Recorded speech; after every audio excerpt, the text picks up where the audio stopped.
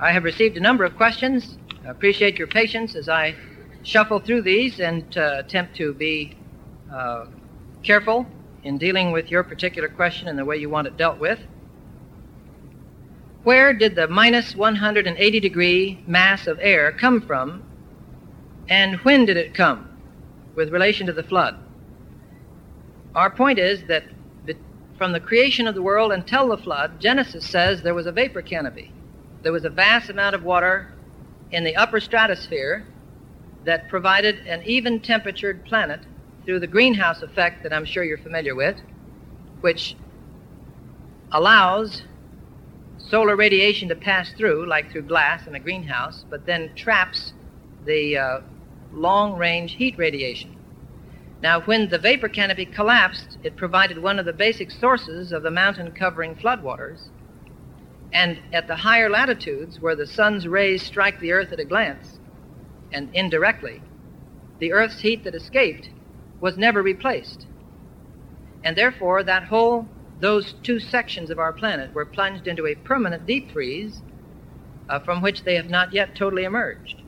That would have happened at the beginning of the flood in the higher latitudes, so that all the rain that fell in the higher latitudes fell in the form of snow that never melted and created enormous glaciers that moved down into North America and Europe and so on.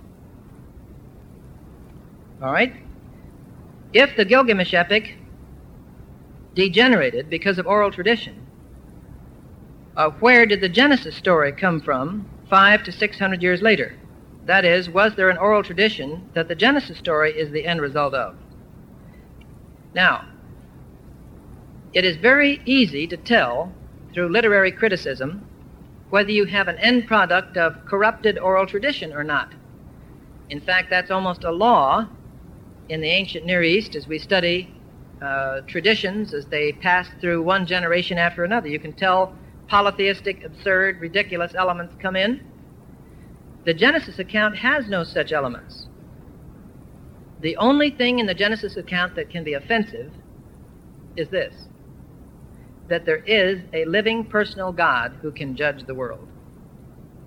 But everything else in the Genesis account is absolutely rational, self-consistent, believable, purposeful, meaningful, within the context of the stated purpose of such a personal living God. Let me illustrate. The Gilgamesh epic says that the ark was a cube 9 stories high, and that it was built in 1 week. That is absurd. Such an ark could not have been built in a week, and furthermore, it couldn't have floated. Now, what does Genesis say? It says that such an ark was built over 120 years, was loaded within a week, and was 450 feet long, 75 feet wide, 45 feet high, 3 decks, which is considered today absolutely ideal in proportion for a gigantic barge, a flat-bottomed, square-sided barge. It could never have been improved on in terms of design and stability for floating in water. It wasn't built to go anywhere, just to float. Its length, its width, its height were ideal proportionately, and its magnitude was adequate and appropriate for its God-intended purpose. And everything else in the flood account in terms of its chronology, the sequence of events, fits what you would expect to have happened under those conditions, with the assumption that there is a God who could have planned such an event. Now, if you're interested, in our book on the Genesis flood, we spell out the careful details of that, and we, of course, can tell that the Genesis flood account has not been garbled through oral tradition for that reason. There's no static in the message. Every verse, every word fits the context, fits the purpose, and is rationally beautiful in its context, its development, its subdivisions, and that cannot rationally be the end product of chance through garbled communication by oral tradition.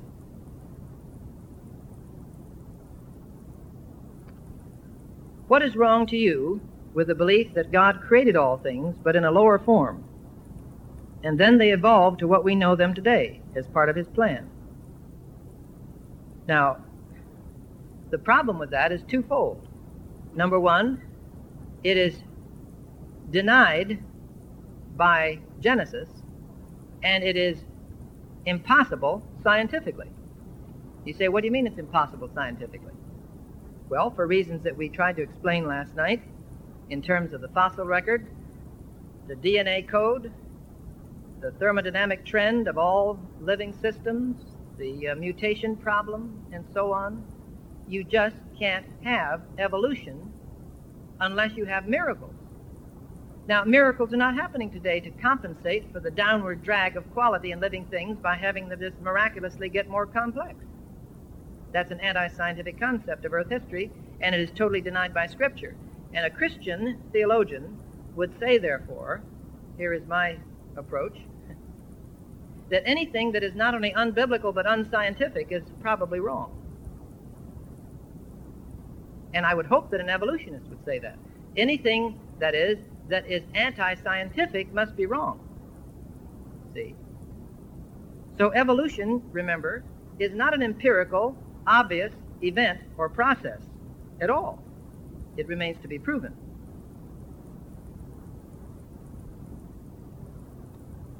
Were all kinds of animals preserved in that ark? If yes, why were dinosaurs or mammoths not among them?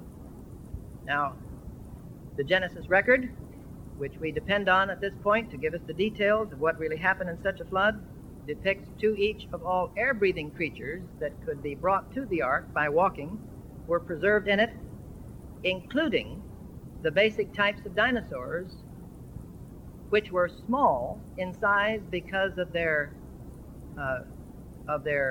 comparative youth. The dinosaur fossils we find that are 80, 90, or 100 feet long are very, very old individuals. You understand, I'm sure, that dinosaurs were mostly reptiles, cold-blooded reptiles, which have the capacity that mammals don't have of becoming larger and larger, heavier and heavier, longer and longer, year after year, beyond their attainment of sexual maturity in laying eggs and reproducing. And therefore, the preservation of such creatures would not involve the preservation of the oldest, largest individuals, but smaller ones. And of course, we've seen that the ark, by its dimensions, was adequate in size for two each of every known air-breathing creature that's ever lived. In fact, the ark was so gigantic that it had a capacity of 1,400,000 cubic feet. And as you'll see in the film, with a capacity of 520 railroad boxcars, which is 3 times as much space as needed to preserve two each of all air breathers in the world today, leaving 2 extra decks of the 3 decks for creatures that once lived that are now extinct. After the flood and the drastic change of climate, dinosaurs moved in 2 directions. One, for extinction, and number 2, toward the tropics. And today, some dinosaurs still exist. And you say, well, what do you mean? Well, you understand that dinosaur in Greek means terrifying lizard, dino, terrifying saurus, lizard. And there are very terrifying lizards that fully qualify for the title dinosaur today. That is, the 15 to 30 foot crocodiles of Indonesian and African environment, and the Komodo dragon lizards of Indonesia that are not only carnivorous and deadly, but poison-toothed and qualify beautifully for this description. The fact that we've discovered footprints of dinosaurs and human beings together in the Paluxy riverbed of Texas, which we have photographed in our book on the Genesis flood, and which you could see in the documentary film Footprints in Stone. Brontosaurus footprints as big as bathtubs walking right down the riverbed, and intermingled with them the giant 3-toed flesh-eating Tyrannosaurus footprints, and with them perfectly preserved human footprints. This is a source of tremendous controversy today. How could dinosaurs and men live in the same world? Well, the Genesis record makes it clear that they did. And a book written before Genesis called Job describes 2 of these creatures as contemporaneous with ancient man, namely Behemoth and Leviathan, Job 40, Job 41. All nations in the world have a living memory of dinosaurs, which they call dragons. The Chinese dragon, the Irish and German and Scandinavian legends, and many others from different parts of the world are a near perfect description of various types of dinosaurs that we know of today only in fossil formations. Question, how could the Epic of Gilgamesh have been written before the Bible? How do we date it? By dating the written documents of that period. Now, of course, you don't date cuneiform tablets by radioactive methods. This is very unreliable. You date it by the comparative changes in script, in language, and the comparative records of surrounding nations that interacted with the nation that wrote these documents and built the cities that were destroyed that contain them. One of the most spectacular discoveries in recent months has been the Ebla tablets of Syria, where 25,000 cuneiform tablets dating 2,400 years BC, hundreds of years before the Gilgamesh epic, mention Sodom and Gomorrah, which Genesis tells us existed until about 2000 BC, and other very fascinating relationships with the book of Genesis.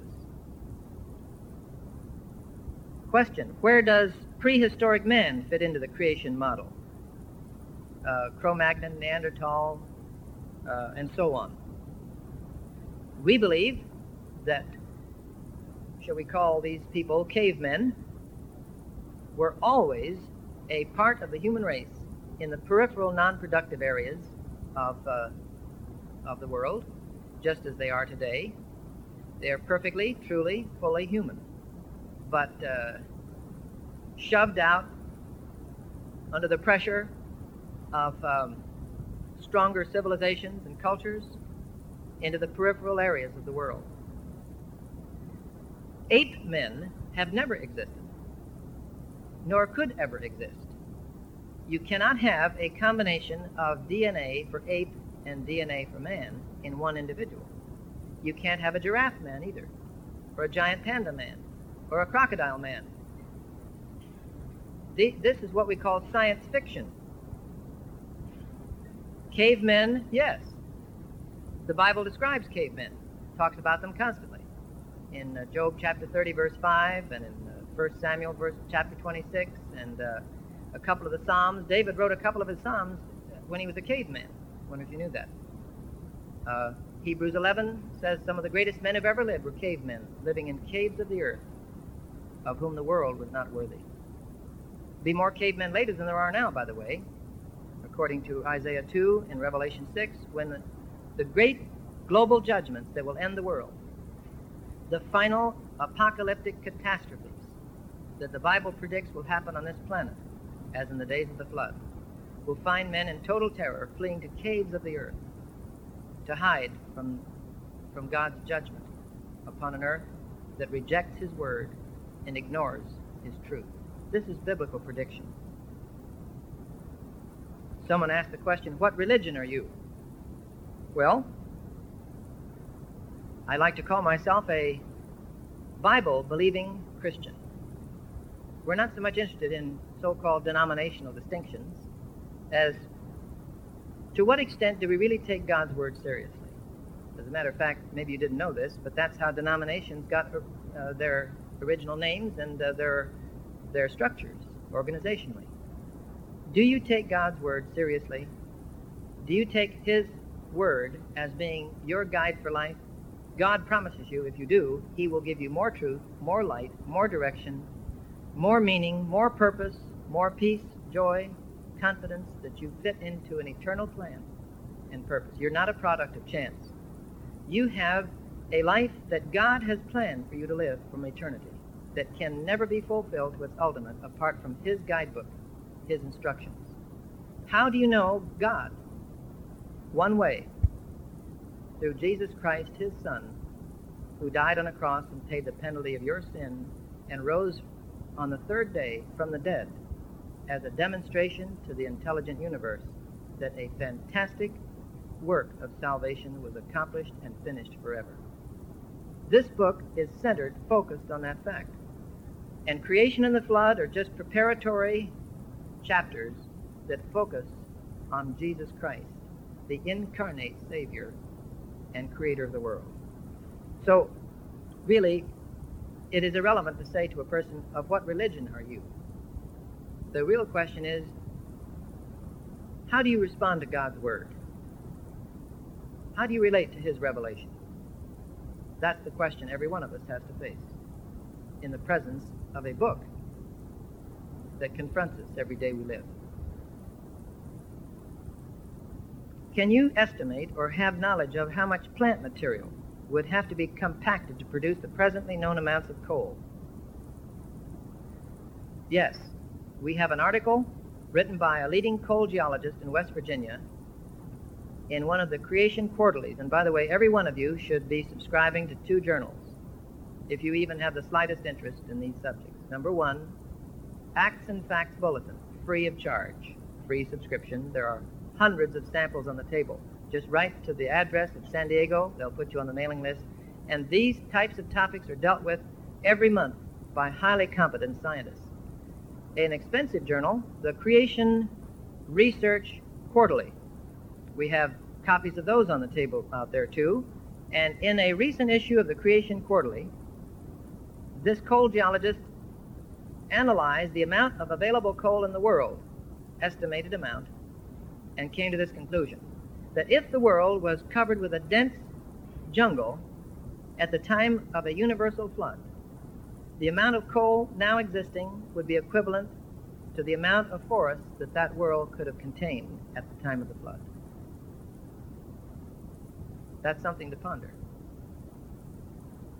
And of course, the oil deposits have been a spectacular confirmation of catastrophism. Why?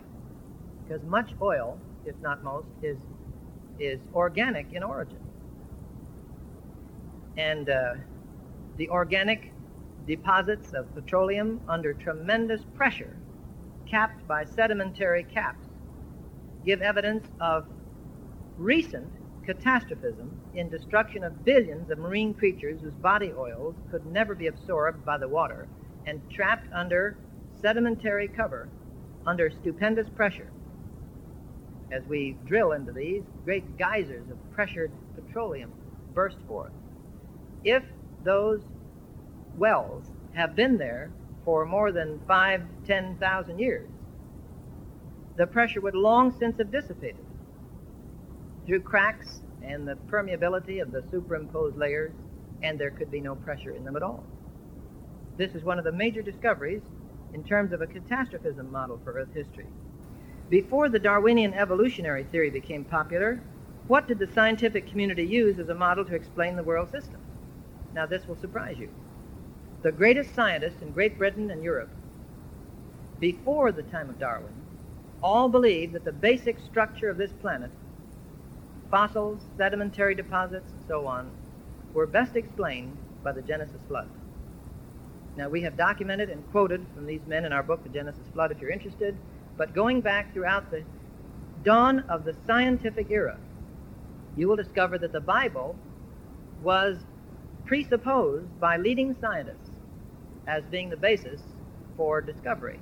I have an outstanding volume, I didn't bring it in here, it's out in the car, by Stanley Yaki, J-A-K-I, showing that Christianity, so far from being a stumbling block in the progress of science, was the very atmosphere or frame of reference within which science could proceed in the Western world. And every other part of the world where a non-monotheistic, intelligible model of the universe was presented as a religious option to Christianity, science never got off the ground. In other words, science is encouraged by this presupposition that the universe is rational, that it is dependable, that laws that are true on Earth are true on Mars or Andromeda, that it is a universe, not a multiverse, and therefore that science and exploration can be rewarded by genuine discovery. But if you believe that the universe is meaningless and chaotic and unpredictable, that is the end of science. That is something that has, again, been neglected and overlooked.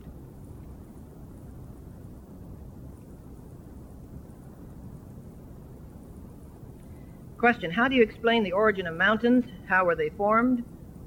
And how do you explain the formation of evaporite deposits and limestones? Do they not require quiet environments? Sorry, I can't read the handwriting here, but I think I get the gist of this. The creation model presents orogeny, that is, origin of mountains, as a post-flood phenomenon in which God lifted up the great mountain ranges of the earth since the flood, with the fossils, billions of them, that were deposited during the flood in stupendous masses of plastic, unconsolidated, superimposed layers. Here's the reason. If the layers had been formed through hundreds of millions of years, they would have all solidified, hardened, and therefore an uplift would have cracked and shattered them, pulverized them. But when you look at the patterns of sedimentary strata, here's what you see. You see stupendous buckling like this, or twisting like this, which could not have happened unless the layers were still unconsolidated and soft. Now, when it comes to evaporites and limestones, a new approach to this, by the way, even Russian geologists now acknowledge this, although their bias is non-biblical, that evaporites could not have resulted from evaporation on a uniformitarian gradual scale. Why? Because they're so enormous and so thick and so deep. There is no ocean in the world that could ever evaporate gradually that much material. Well, then where did it come from? Apparently through a catastrophic situation where huge masses of superheated magma pouring out from the crust of the earth caused a rapid condensation in what we would call in the evaporite formations of salt and so forth. In other words, it is a catastrophic product, not a uniformitarian one. Now, again, we have some very excellent articles on the details of this, and if you're interested, we'd be glad to call those to your attention.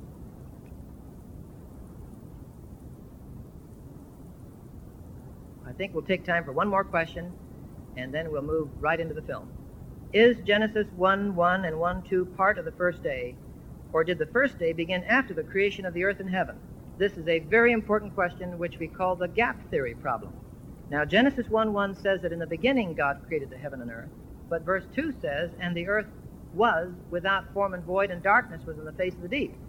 Now, did that happen millions of years later? Or to put it another way, did Genesis 1:1 happen millions of years before Genesis 1:2 and the six-day basic creation account? The answer is no. Genesis 1:1 and Genesis 1:2 are part of the six-day creation record because, grammatically, the wording will not permit a gap of time. Genesis is commented on and explained by Exodus, which says that within the 6 days, God created heaven, earth, sea, and all that in them is. In other words, the events of Genesis 1:1 are included within the 6 days. And there are many important ramifications of this. If you're interested, Professor Weston Fields, who is with us tonight, professor at Grace College, has written what I think is the finest book ever done on the subject of what was the world like when it was created, how was it created, called Unformed and Unfilled. We have some copies at the table out there. I recommend the book and trust that these questions have been helpful to you tonight. I'm sorry I didn't get through them all, but I will be here afterward to help to answer any further questions I can in the few minutes remaining. And right now, we will have the film, The World That Perished.